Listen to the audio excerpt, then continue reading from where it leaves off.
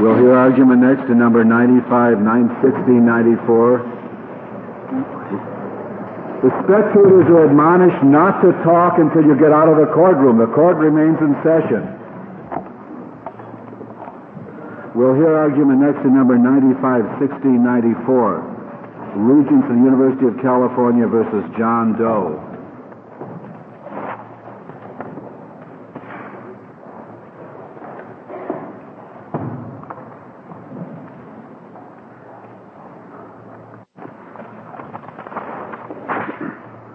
Mr. Miller, you may proceed. Thank you, Mr. Chief Justice, and may it please the court. The issue presented for review in this case is whether the 11th Amendment immunity is lost if the state or a state entity has a claim for indemnification or reimbursement for any judgment entered against it. Here, the potential indemnitor is the United States Department of Energy. The issue arises in the context of a breach of contract action brought in federal court on diversity grounds, for the plaintiff is a citizen of New York. And thus the issue does not implicate the question of the scope of the 11th Amendment that the court has focused on in a number of cases, most recently in the Seminole Tribe case of last year. For even under the most narrow view of the scope of the amendment, the question presented in this case would need to be addressed. The Ninth Circuit Court held that the university lost its immunity in this case because in this particular case it had a claim for indemnification against the United States Department of Energy. The core error of the court below was its premise that in each case involving a state entity, the court can consider and parties can litigate the question of the payment source that would be used to satisfy a judgment that might be entered in that particular case. Nothing in the court's 11th Amendment cases supports that view, and we believe it is inconsistent with the terms, the meaning, and the purpose of the 11th Amendment. The core purpose of the 11th Amendment is to withhold jurisdiction from federal courts and to withhold the exercise of federal judicial power against the state in respect of that state's sovereignty. Under the Ninth Circuit approach, federal judicial power is potentially exercised against the state or its entity in virtually every case, or any case in which a plaintiff alleges that there is some payment source for the judgment that might be entered in the case that would satisfy the judgment and that would avoid payment of that judgment directly from the state treasury. Mr. Miller, I want to make sure I understand one thing. I take it that it's your position that this reference to a source of indemnity is simply irrelevant as a matter of law, that there is no circumstance in which that should be taken into consideration in order to determine the 11th Amendment status of some supposed arm of the government. Yes, Your Honor, with this one qualification. We acknowledge that at some point any entity, not the state itself, may have to be subject to a determination as to whether it is a state entity for 11th Amendment purposes. And it would be looked at with its overall character. If in some case there were an agency of the state which was entirely supported by indemnification from an outside source like the federal government, in that hypothetical situation, conceivably the factor of indemnification would be relevant. Well, are you assuming in the hypothetical that you raise, are you assuming in that case that the state treasury or state funds, quote unquote, could never be reached, and that the only funds that could be reached would be those of the third-party non-governmental indemnitor? In fact, Your Honor, yes, and beyond that, that the entity was established on the premise that the state funds would never be reached. So that in other words, that doesn't really qualify, I take it, your answer, because your answer is, on the assumption that state funds are reachable, at least in theory, the existence of a third-party indemnitor is irrelevant as a matter of law to the 11th Amendment determination. Yes, Your Honor. That's the position, whether it's an indemnification, an insurance claim, a possible claim over against a third party, a possible joint tort fees, or anything of the sort. None of those possibilities we say should be relevant, and yet the Ninth Circuit Court decision would seem to make any one of those possibilities relevant to a determination in a particular case as to whether a state entity would be entitled to 11th Amendment immunity. There was discussion in the Hess case of the potential for judgments to reach or not reach the state treasury. We seem to think that was important in the Hess case. Why is that not important here? Two reasons, Your Honor. First, in the Hess case, the inquiry that the court made was whether that bi-state entity there, the PATH, had been established by the two states involved, New York and New Jersey, with an intention that those states be responsible for its various debts. And in that case, the court looked at that overall structure and concluded that the states did not intend their treasuries to be responsible. So you're saying that the discussion there simply was a way for us to inquire or measure the connection between the bi-state entity and the state? Yes, Your Honor. In fact, that was the standard that the court announced when it made that, when it took those factors into account. The court Mr. Miller wasn't antecedent to getting to that in the Hess case, that we were dealing with an entity that had not simply two states as creator, but the federal government as well, and then said there is a presumption that such an entity, founded by three sovereigns, does not wear the mantle of a state. And maybe that presumption is undone if the states are legally obligated to pick up the tab for it. But that is absolutely right, Your Honor. That was going to be my second point, that the court in the Hess case adopted a standard which started with a presumption against cloaking that particular entity with 11th Amendment immunity and required a demonstration that not only the states involved intended for the agency to have their sovereign power, but that the Congress agreed with it. That's not the standard that would apply in judging whether an arm of the state is entitled to 11th Amendment immunity. But even under that approach, there have been situations where a bi-state entity has been found to have 11th Amendment immunity. I think of the case in the D.C. Circuit of the Washington Metropolitan Area Transit Authority, which Justice Ginsburg's opinion cited in the Hess case, I think. But that was, again, an application of a special standard for the bi-state entity situation. And in any event, here there is no legal, there's no release of the university from legal liability. As there was in the Hess case, there was no legal liability. That's unquestionably true, Your Honor, and were a judgment to be entered on this breach of contract case, a claim against the university would be legally liable, and all of the consequences that would flow from having had a court make a legal determination of a violation of someone's rights would apply in the case. The university, to be sure, under the contract here, would look to the Department of Energy to satisfy the monetary judgment awarded by the court. And we would hope, in the unlikely event that this occurs, that the department would respond. But if it didn't, the university would be on the hook to pay the judgment. In these cases involving universities, is it important for us to inquire whether, as a matter of state law, there is sovereign immunity that attaches to the institution, or is it not important because sovereign immunity can always be waived? I think it's an element, Your Honor, of the inquiry. The ultimate inquiry, which this court announced in the Mount Healthy case, and I think then repeated again in the Hess case and others, was what is the intention of the state in establishing the entity? Did the state intend this entity to exercise state sovereign powers? Whether that particular entity has state sovereign immunity could be relevant to that inquiry. In this particular case, there is a general state statute that explains just exactly how and to what extent the state waives its sovereign immunity for itself and its entities, and the Regents of the University of California are explicitly named as one of the entities covered by that provision. Do those statutes, do you think, supersede the California Supreme Court's decision, the 1899 decision where they, in the Royer case, where the California Supreme Court said that the university, while a governmental institution, is not closed with the sovereignty of the state and is not a sovereign. Do we just ignore that sentence, or has it been superseded by statute? I think that sentence has to be read for precisely what it said. The court preceded it by saying the state is an the Regents is an instrumentality of the state. It is not, however, the state itself.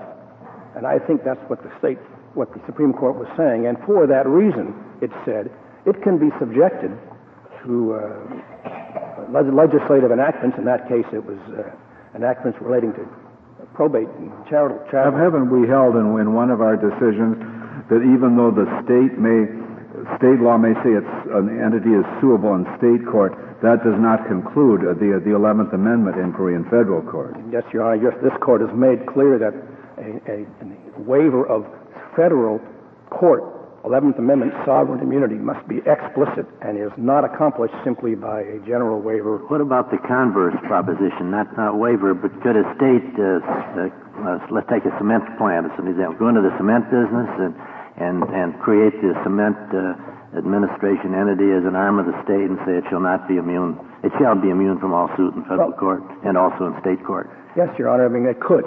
It would have to make a decision that it wants the cement operation to be part of the state government, to be clothed with the rights and attributes of state sovereignty. Is there any federal limit on the extent to which a state can create subdivisions that will be entitled to 11th Amendment immunity? I don't think there are any federal limits, Your Honor, because the whole point here of the 11th Amendment is to respect state sovereignty and the state's decision as to how to organize itself to carry out its governmental functions. And if the state decides, hypothetically, that operating a cement plant is a sovereign function it wants to undertake, that decision should be respected. Well, it is not respected in international law anymore. There is an exception to international sovereign immunity with respect to commercial activities of governments, and that may well be extended. It isn't out of the question that could be extended to the 11th Amendment as well.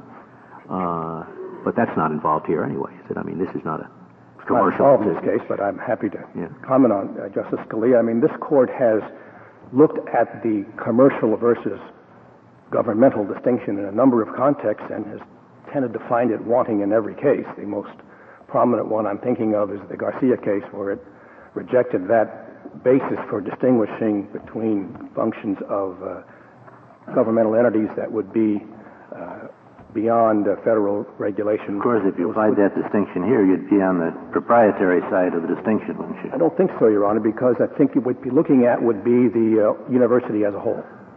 And the whole point of this case is that you've got to look at the university as a whole and examine its overall character. And the fact that it happens to have a particular operation that someone might say looks more commercial in nature, just as one might say providing parking lots for the faculty is a little more commercial in nature than governmental. One could break this down and in every case, perhaps, find some basis for arguing that there is an exception to the immunity, and under such an approach, I think in the end there would be no immunity, because the university and every other state entity would have to defend itself in every case against the contention that in that particular case its functions are not protected by the immunity. And instead of having an immunity from suit, which is what was intended by the 11th Amendment, what you'd have would be... I don't understand that argument. There are clearly some things that the government would do that are purely governmental, that carrying out government policy in one way or another. You're saying that you're just saying there's no valid distinction between the two kinds of function, and there's a lot of support for that. Yes, Your Honor, and I would say, Justice Stevens, that in the context that we're talking about here, which is how does the state organize itself to carry out functions, I don't think there's any evidence that states elect their form of organization or their activities based upon whether the 11th Amendment applies. That no one would make such a suggestion. So if the state, to take your hypothetical, decides it ought to go... Why they wouldn't if they go into the cement business, as Colorado did, why they might take that into account to be perfectly legitimate. It's just, I don't know of any evidence that any state, in fact, takes that kind of consideration into account. At least until that evidence was present, it would seem to me not worth distorting the purposes of the 11th Amendment simply to protect against that somewhat unlikely scenario. In any event, Mr. Miller, in this case you're saying that we have to deal with the University of California as an entity and not whatever Livermore Laboratory might be if it were a discrete entity. That's correct, Your Honor. And you may ask, why is that the case? And my response would be, because the minute you start breaking down the activity of an entity function by function, activity by activity, you are inviting in every case an opportunity for litigation in the federal court as to whether or not that particular entity is entitled to immunity in that particular case. And that series of events has as its ultimate consequence the evisceration of the immunity that the 11th Amendment was intended to present. And it makes no difference whether it's a federal question case or a diversity case like this case, where the issue involved is one of state law. And it seems to us in that situation, the cases of this court are clear that the entity needs to be viewed as a whole. If I may reserve the balance of my time as Chief Justice. Very well, Mr. Miller. Ms. Blatt, we'll hear from you.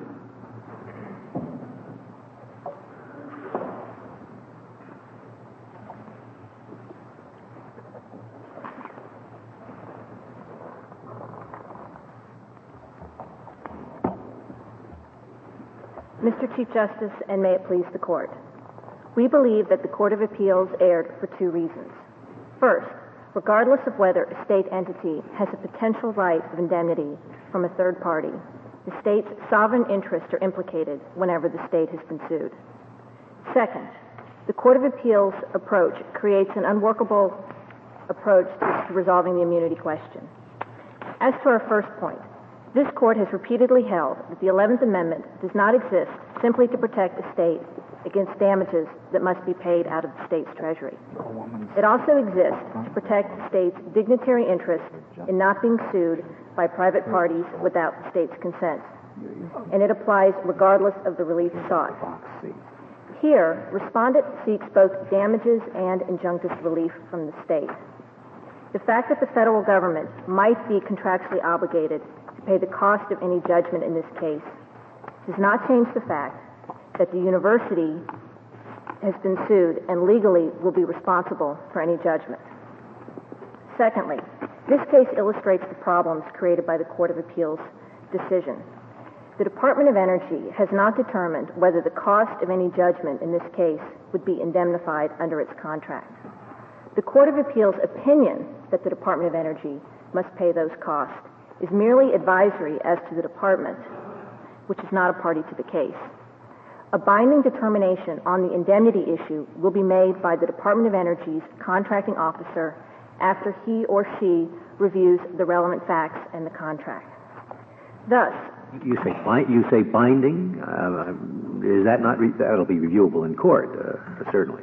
Yes, under the contract, there's an issue resolution process, and then it would be appealable to the Energy Board of Contract Appeals or the Court of Federal Claims. You mentioned with respect to the Department of Energy's what it assumes, what liabilities it will assume, that is now undergoing revision. What is the status of the revision that you described in your brief? The final rule has not been issued yet, but the Department of Energy hopes to have it out in the near future. It's just in the form of a notice, and they're assembling responses to the public comments. What would be the principal change from the indemnity as it now exists and as it will exist if this rulemaking is final? There's a very significant change in the third-party liability clause. It will now be, the burden of proof will be on the contractor to persuade the contracting officer that damages were not caused by lack of prudent business judgment by the contractor's managerial personnel. It's both a widening of the scope of the potential contractor's officers that can commit misconduct, or if you will, conduct that would result in unallowable costs, as well as it's a heightening of the standard. It's no longer willful misconduct or lack of good faith. It's simply lack of prudent business judgment. And the Department of Energy and the University of California are currently negotiating their contract to begin in fall of '97. So we'll know then what that clause looks like. Thank you. Mr. Blatt, does the United States have a position on the question whether the Regents of the University of California are an arm of the state? No, other than to assume that they are, based on the way the question presented is worded. That if they're otherwise immune as a state entity, the Department of Energy's contractual obligation to indemnify them doesn't change anything because it is the university who is subject to the coercive enforcement powers of the court, and in any event may turn around to the Department of Energy and the department may not pay. Ms. Blatt, that was the way the question presented was worded, but the Ninth Circuit decision was more diffuse, wasn't it? They said this is one of, they have 5-factor tests, and we're reviewing that determination. So how can we just pick out the neat questions presented and say that's what's before us when we're reviewing a Ninth Circuit decision that says there are these 5 factors, add them all up, and we come out with not an arm of the state? I think it's a fair characterization of the Ninth Circuit's opinion that what distinguished the university in this situation was the Court of Appeals' view of the Department of Energy's contractual obligations. And our position is not to dispute any of the factors the Ninth Circuit looked at, except for this what they relied on, this payment factor, that as an indemnity obligation is solely a matter between the university and the Department of Energy. It doesn't affect the fact that the university is the party against whom judgment is sought. And you take the position also, I understand, that in making the determination of the university's status for 11th Amendment purposes, that the existence of an indemnification agreement as such is simply an irrelevant consideration. That's correct. And you have here, what certainly we did not dispute, was that the state of California is legally obligated to satisfy the university's debts based on both the Constitution and the fact it appropriates significant amounts of money to the university each year. Given that fact, that's where you stop, on your view. Yes, given those facts, if there's a legal connection, a legal liability to the state entity in question, the existence of an indemnity agreement with a third party does not alter that entity's status under the 11th Amendment. And that's, again, because the university is on the hook for the judgment, and that third party may or may not be forthcoming. And in any event, that doesn't change the relationship between the plaintiff, the university as a defendant, and the court, who can enforce the court's enforcement powers against the university. And in this case, could illustrate what could happen is the Court of Appeals' opinion that the university will have the Department of Energy pay its judgment. The university might find itself compelled to pay damages in this case, yet ultimately unable to shift those costs to the Department of Energy. And in our view, that would be impermissible under the 11th Amendment. And that, again, that's because judgment is sought against the state entity.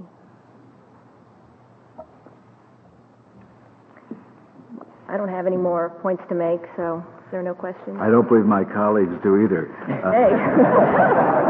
Thank you, Ms. Blatt. Mr. Gayer, we'll hear from you. Mr. Chief Justice, excuse me, and may it please the court, this is a federal case involving 100% federal money at a federal facility, the Lawrence Livermore National Laboratory, which executes a federal program for an exclusively federal interest nuclear weapons research. The Regents here, Regents Corporation, is not managing a university. It's not even running its hospital.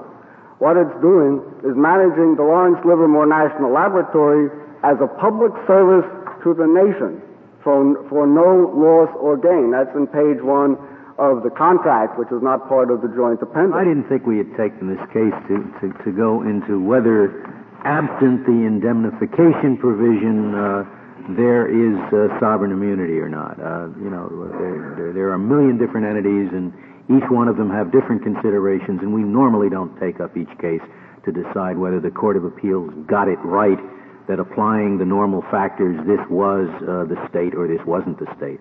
I thought the only issue before us here was whether, assuming it is otherwise the state, the indemnification feature makes a change. That's a point of law I think we can grapple with that has, permanent significance nationwide.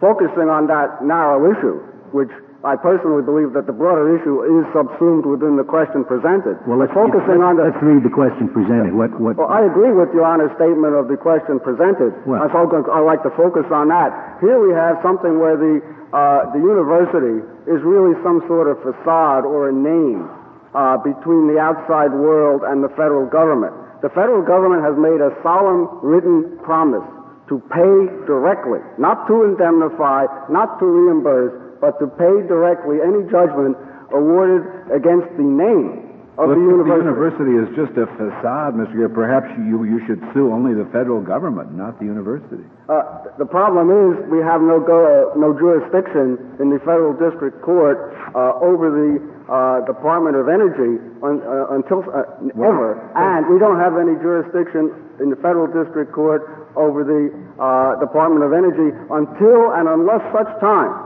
as the plaintiff in this case gets a judgment against the name of the university. So step one is to sue the university here in U.S. District Court and get a judgment. At that point, we would have a claim against... But the university says the court has no jurisdiction over it either because of the 11th Amendment. Obviously, we contend that the university is wrong because there can be no impact on the state treasury. That was the point of the... What if the university just had a big insurance policy to cover any liability? Same question? Different answer. There, the university paid for the insurance, therefore that has an impact on the university's treasury, which happens to be separate and distinct from the state treasury. But that's a different situation. They paid for the government's indemnification promise as well. I mean, you don't think that promise is made for free. Yes, it is. The contract would, the university would have demanded a lot more money for the contract if that indemnification provision weren't in it. So the payment isn't the difference between the two.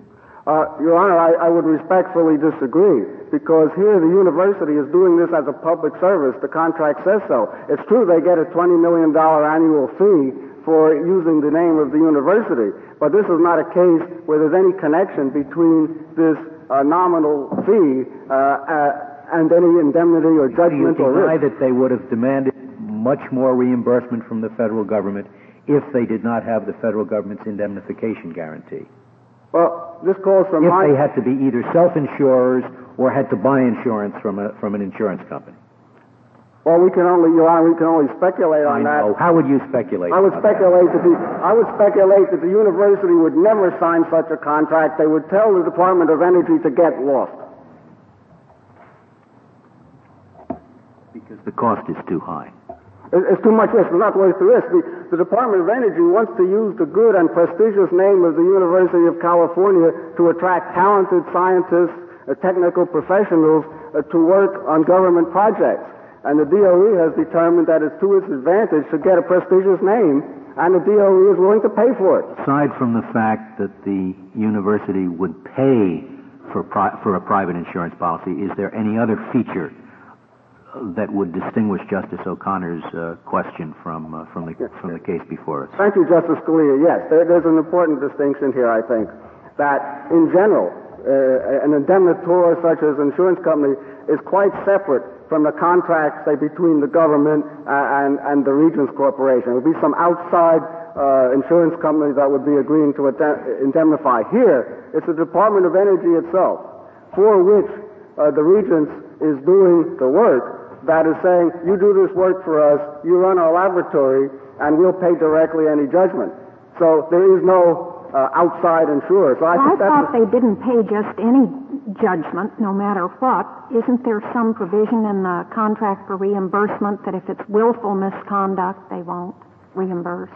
Well, that's true. I assume that means we're talking about something wherein perhaps an employee of the laboratory engaged in some sort of assault and battery or embezzlement or what have you, something verging on the criminal. But that's neither alleged here, and there's no hint of it here.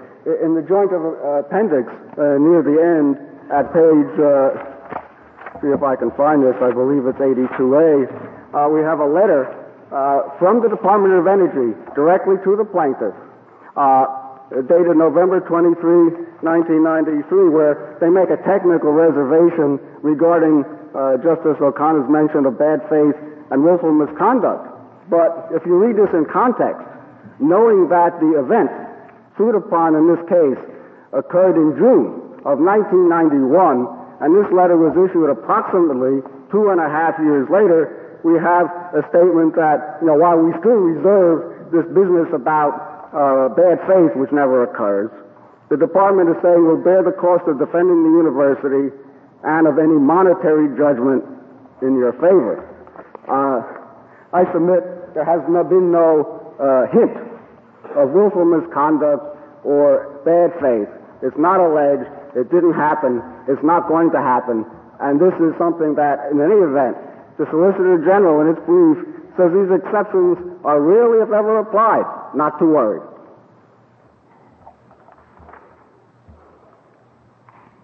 I think, with regard to any arm of the state question, if the Regents Corporation, first of all, has never been established as an arm of the state in any decision by this court, and according to the Solicitor General, this court has never determined whether any state university or college is an arm of the state for purposes of the 11th Amendment. So I don't think we can just sort of assume that. And what the Ninth Circuit did says, let's look at the facts. We look at the facts, and we assume that a promise made by the federal government in writing is a solemn promise. That the Department of Energy, when it says it's going to pay directly, will pay directly. Why not assume that the government is going to act in bad faith? I think that's a fair presumption. I think it would unduly expand the immunity provided by the 11th Amendment if you could let states structure entities as they pleased, which would be totally commercial, and for which they would have no risk at all financially, and still give them immunity.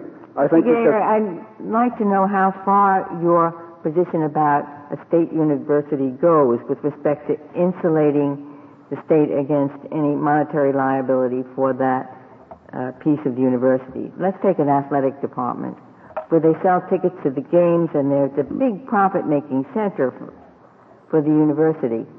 And a spectator is at such an event, slips and falls, says it's because the stairs were in disrepair, and sues the University of California in federal court, diversity case, and the state says, we're the state university. Under your theory, could the plaintiff prevail by saying, not in this instance, because we've got a money-making venture, and any money that's going to be paid will come out of the profits of that entity? Well, it depends on how the entity is structured. I don't know if this is going beyond Justice Ginsburg's question, but in this particular case, we assume the athletic endeavor has no contract with the Department of Energy, and there's no paid directly provision there. It's just that the state budget is never going to be touched because this is such a profitable department that it pays all its own bills. Well, I think that's what happened in Hess. That initially the bi-state entity was receiving something like $100,000 a year from each state, but that was years and years ago. And it was not an entity of any single state. I mean, it was a totally different situation. But according to the dissent in Hess, the same test applies. You stand squarely with the dissent in Hess. I stand squarely with the entire decision in Hess. But I'm trying to harmonize. You must admit it's rather peculiar to do what you did in your brief, that is to take the essence of what the majority held from a statement in the dissenting opinion. No, I'm trying to harmonize them.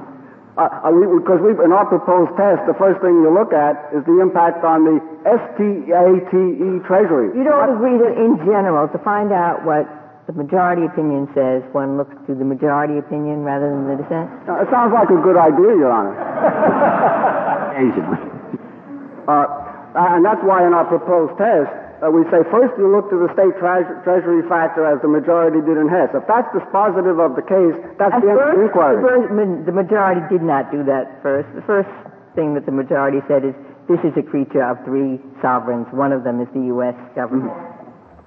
And in any event, as Your Honor pointed out, the respondents do rely on Hess, where it said that the twin reasons for being of the 11th Amendment are state treasury and dignity.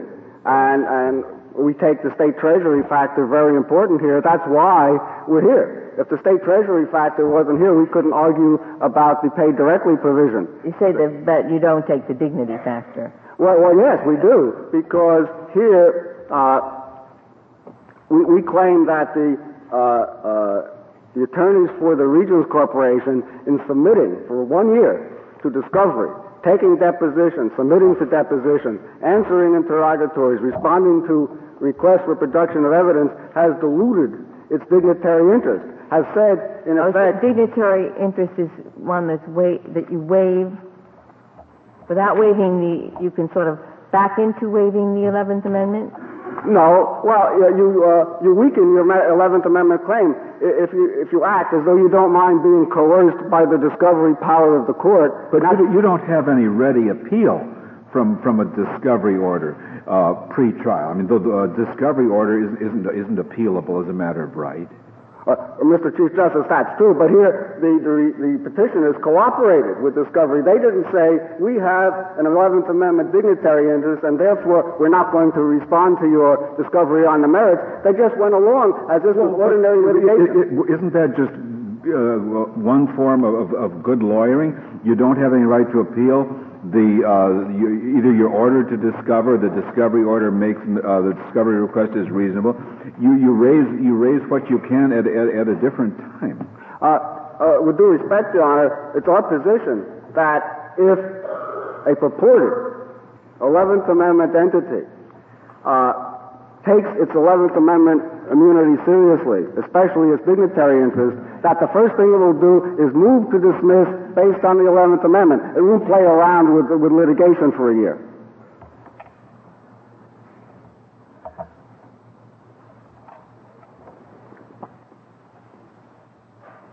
It's also our position that in each case, especially since the 11th Amendment immunity issue can be raised sua sponte by any court at any time, that any time a court, especially the Supreme Court, considers an 11th Amendment case, it look at the whole picture.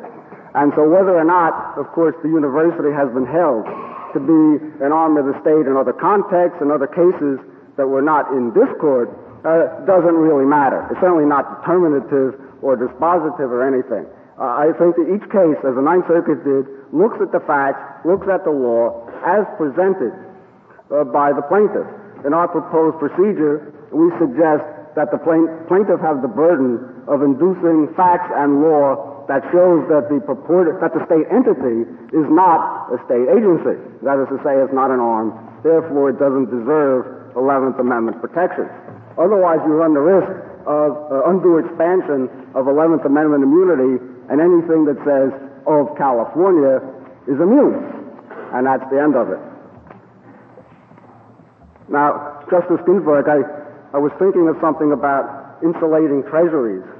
And in this case, the state law of California does insulate the state treasury from the Regents.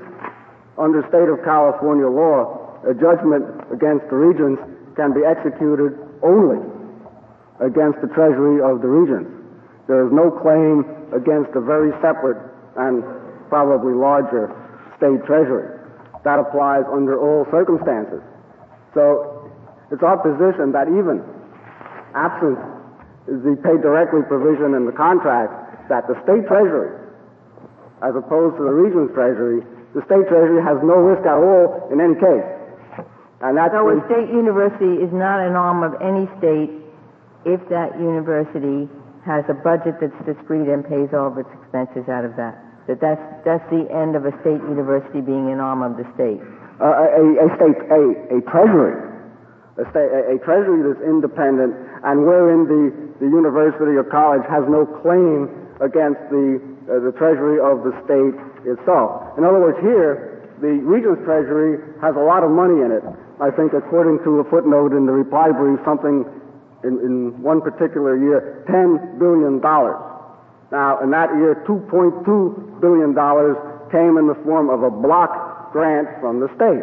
The legislature made an appropriation. It gives the money to the Regents to use for any lawful purpose. After that, the state lets go. The legislature lets go. And the Regents must make do with whatever money they can get. And most of their money comes from outside the state. But the point is that a judgment creditor of the Regents has no claim against the state treasury ever. And that's why I think this case... Well, do I understand that the question that's before us is, even if the university would otherwise be a state agency, it isn't when this particular liability is covered in full by a third party? Yes, I think we've addressed that fully in the briefs and perhaps this morning. That's true. But I think in order to do a thorough, complete, and meaningful job, this court might consider the general question. Otherwise, the courts below are still having to wonder about this fundamental issue. And one can assume arguendo so many things that there's nothing left to argue about. Well, perhaps there would be a problem of parties who are not before us. There must be many state universities that are patterned the same way, intended to have a large budget and to pay their expenses out of that. My research, although not complete, says the answer to that question, Your Honor, is no.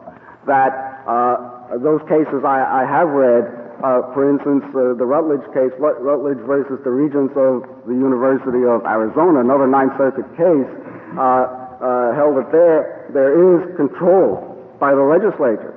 But now you haven't been talking about control. You've been talking about, does the university have to operate out of a special budget for it with no call on other state funds? Well, the point I'm trying to make is that in the Rutledge case, the Ninth Circuit held that the regents there were very different, and they were not separate and independent or autonomous.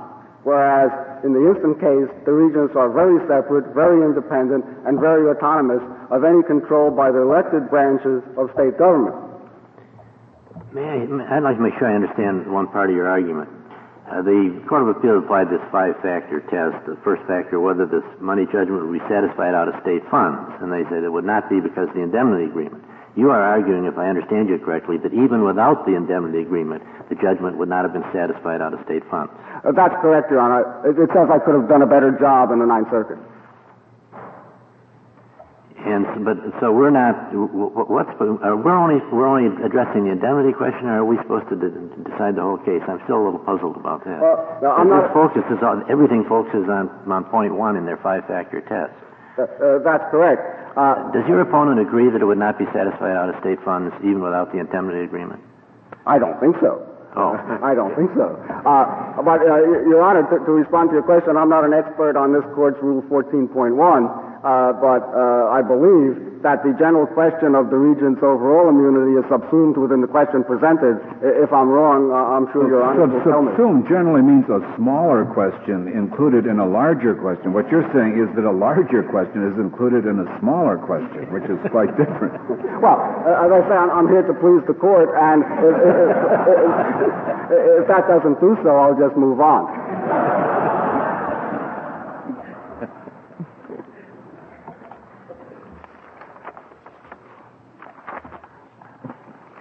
I think the point made by the Ninth Circuit in its conclusion is really important. Certainly under its decision, the Regents Corporation would lose very little. They would still retain all the immunity they have in Justice Ginsburg athletic event question, and certainly anything related to the universities which provide higher education. The only thing they would lose, so to speak, is immunity if they're sued in the operation of the laboratory, wherein the owner of the laboratory will pay directly any judgment. That's really no loss because it's not the university's operation. It's really the Department of Energy's operation. It's their facilities, their building, their grounds, everything. And so that there is really no impact at all. Excuse me for being so slow to grasp this, but in the dissenting opinion, the dissenting judge said no one has disputed that a judgment against the University of California is a legal obligation of the state of California. Is that a correct statement of the case? Well, as it goes, it wasn't disputed. It wasn't even mentioned. There was no argument. Did you argue in the court below that even without the indemnity agreement, the judgment could not have been satisfied out of state funds? Unfortunately, no. I was, shall we say, I won't use the dirty word, but there was an omission on my part. Well, it wasn't such a, I mean, it was an understandable omission in as much as the Ninth Circuit had held in a number of cases that the state universities were indeed the state for purposes of sovereign immunity, hadn't they? But those cases are built, I submit, on a foundation of sand. In those I understand, but you didn't want to antagonize the district court and the Court of Appeals. You were there to please them, just as you're here to please us. And they wouldn't have been pleased that you're calling their whole circuit law into question. Well, the point is there, the issue wasn't fully litigated. In one of the cases, the Jackson v. Hayakawa, the Regents Corporation was not even a party. The other cases, BV Engineering, Armstrong v. Myers, and a Mascheroni case out of the 10th Circuit, all those cases simply cited either Jackson v. Hayakawa, where Yes, but Mr. Gator, if you did not call into question, I don't think your job is to please the court. Your job is to represent your client. And if on behalf of your client you did not challenge a line of authority in the Ninth Circuit, I'm not sure you can challenge it for the first time up here, despite everybody else saying how important it is to be friendly to the court. Well, I didn't, if I'm wrong, Your Honor, I apologize, but I don't think this court is bound by any decision of the Ninth Circuit or the 10th Circuit. And if they were wrong, they were wrong. They can't be reversed, I guess. Mr. Gayer, this is the point, that we review rulings that have been made by a court below. We don't make rulings here in the first place. And you are asking us to decide something as though we were the court getting this in the first instance. And that is not what we do. If that be the case, Your Honor, then I think the safest and most appropriate thing to do is simply affirm the judgment of the Ninth Circuit and let us proceed. Because that does apply the five-factor test. It's not contrary to anything in Hess, since it focused almost entirely on the impact of the state treasury, and it has minimal policy impact on the immunity generally of the Regents Corporation. Are you suggesting that if we are of the view that whatever this is or is not should not be affected by whether they've got insurance from the government or somebody else that covers this particular risk, this particular liability? Even if we think that, we should nonetheless affirm because the Ninth Circuit used a five-factor test and we have nothing to say about those other factors. Oh, sure. This court has everything to say about the other factors. But it's my position that the Ninth Circuit applied the factors correctly and did nothing contrary to the court's decision in Hess or any other decision of this court. The Ninth Circuit properly distinguished these other opinions of which I disapprove and said on the facts of this case, there's no possible conceivable impact on the state treasury. And Justice Canby, in his dissent, got it wrong. He assumed something that had not been argued at all. Neither side said anything about who would actually bear the burden of the judgment, and he just assumed that the state would do it. That was incorrect. Once you assume that, it's all over. Are you saying it would be irrelevant to the Ninth Circuit where we would say, we think you were wrong, and we are telling you were wrong in one particular.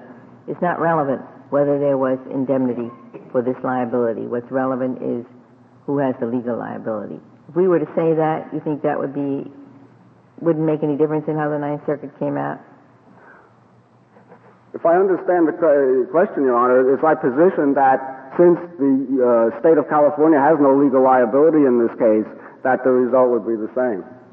Now, I've also been lectured by Mr. Chief Justice that may not be within the question presented, and I'll have to accept that. But it's still our position, as I've stated, that Judge Canby is wrong when he said that the state is legally liable. That's simply wrong as a matter of California state law. Which is the determination you're asking us to make in the first instance? Excuse me, Your Honor? You're asking us to make that determination in the first instance, because it certainly wasn't made by the Ninth Circuit or the District Court.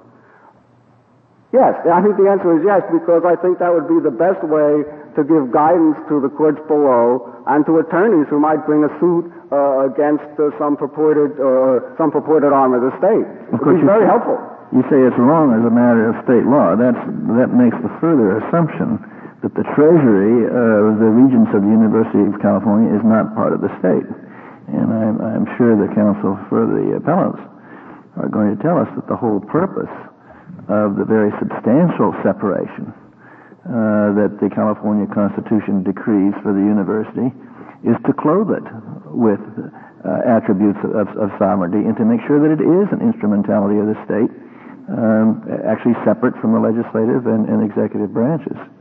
But it's not... So to say that it's not part of the state's liability, in a way elides the question, because the Treasury of the University of California are state funds in one sense, in a very important sense. Well, Justice Kennedy, my reading of state law is that the Regents funds are not state funds, in that they're not under the control of the legislature or the governor, any other part of the executive branch. They're in control of another state entity, which happens to be the Regents of the University of California. Yeah, and that state entity is not an arm of the state.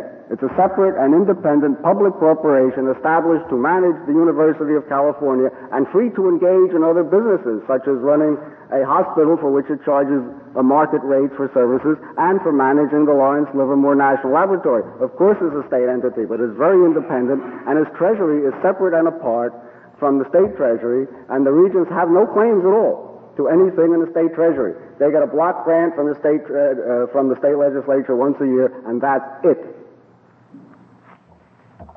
If there are no further questions, thank you very much. Thank you, Mr. Gare. Mr. Miller, you have 4 minutes remaining. Thank you, Mr. Chief Justice. I'd like to begin by referring to this, if I don't mean to try to inject too much levity, but the foundation of sand. The foundation of sand starts here, because the ultimate foundation is the Hamilton versus Board of Regents case in 293 U.S., where this court determined, based upon a study of the California Constitution and statutes, that the university and its regents were the state, and in fact that its orders, the orders of the Board of Regents, were equivalent to state statutes and would be deemed the same for purposes of that case. Now, that wasn't an 11th Amendment case, but I do think it's an important decision that was built upon in the decisions in the district courts and in the Ninth Circuit Court that have held in repeatedly that the university is an arm of the state. The decision in the Vaughn case, which is cited in our brief, a district court case, is the case in which the factors were reviewed, and then in the various Ninth Circuit cases, Vaughn and other cases subsequent to Vaughn were referred to and relied upon as precedent. The fact that the university is an arm of the state is now beyond serious debate as far as the Ninth Circuit is concerned as a general proposition, and it ultimately rests on the decision of this court in Hamilton. That leads me to the next point, which is the contention that the university is separate from the state because the state is not responsible for its debts. Justice Kennedy, you anticipated our point on this. The treasury of the Regents is very much a state fund, and all of the attributes of sovereignty that are given to the Regents in the California Constitution and statutes are designed to assure that the Regents would be treated as a branch of state government, albeit independent of political control, for the very important reasons of academic freedom and independence of education that animated the founders of the state back in the middle 19th century. Now, notwithstanding that, the Constitution of California, Article 16, Section 8, provides a very special provision for any obligations of state universities. It states as follows, that from all state revenues, there shall first be set apart the monies to be applied by the state for the support of the public school system and public institutions of higher education. We referred to that in our brief and pointed out that that gives, in effect, a first charge on the revenues of the state to satisfy the obligations of the university. The manner in which that's done is the same manner in which the Congress funds federal agencies by appropriation.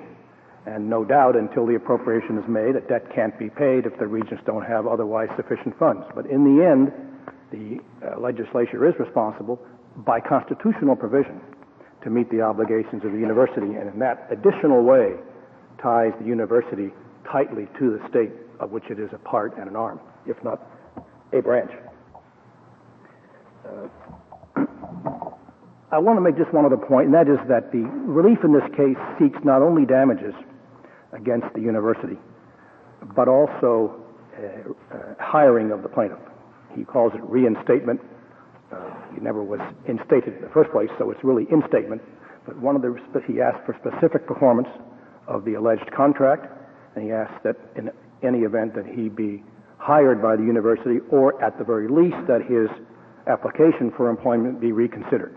Each of those forms of relief, if granted, would work. Thank you, Mr. Miller. The case is submitted.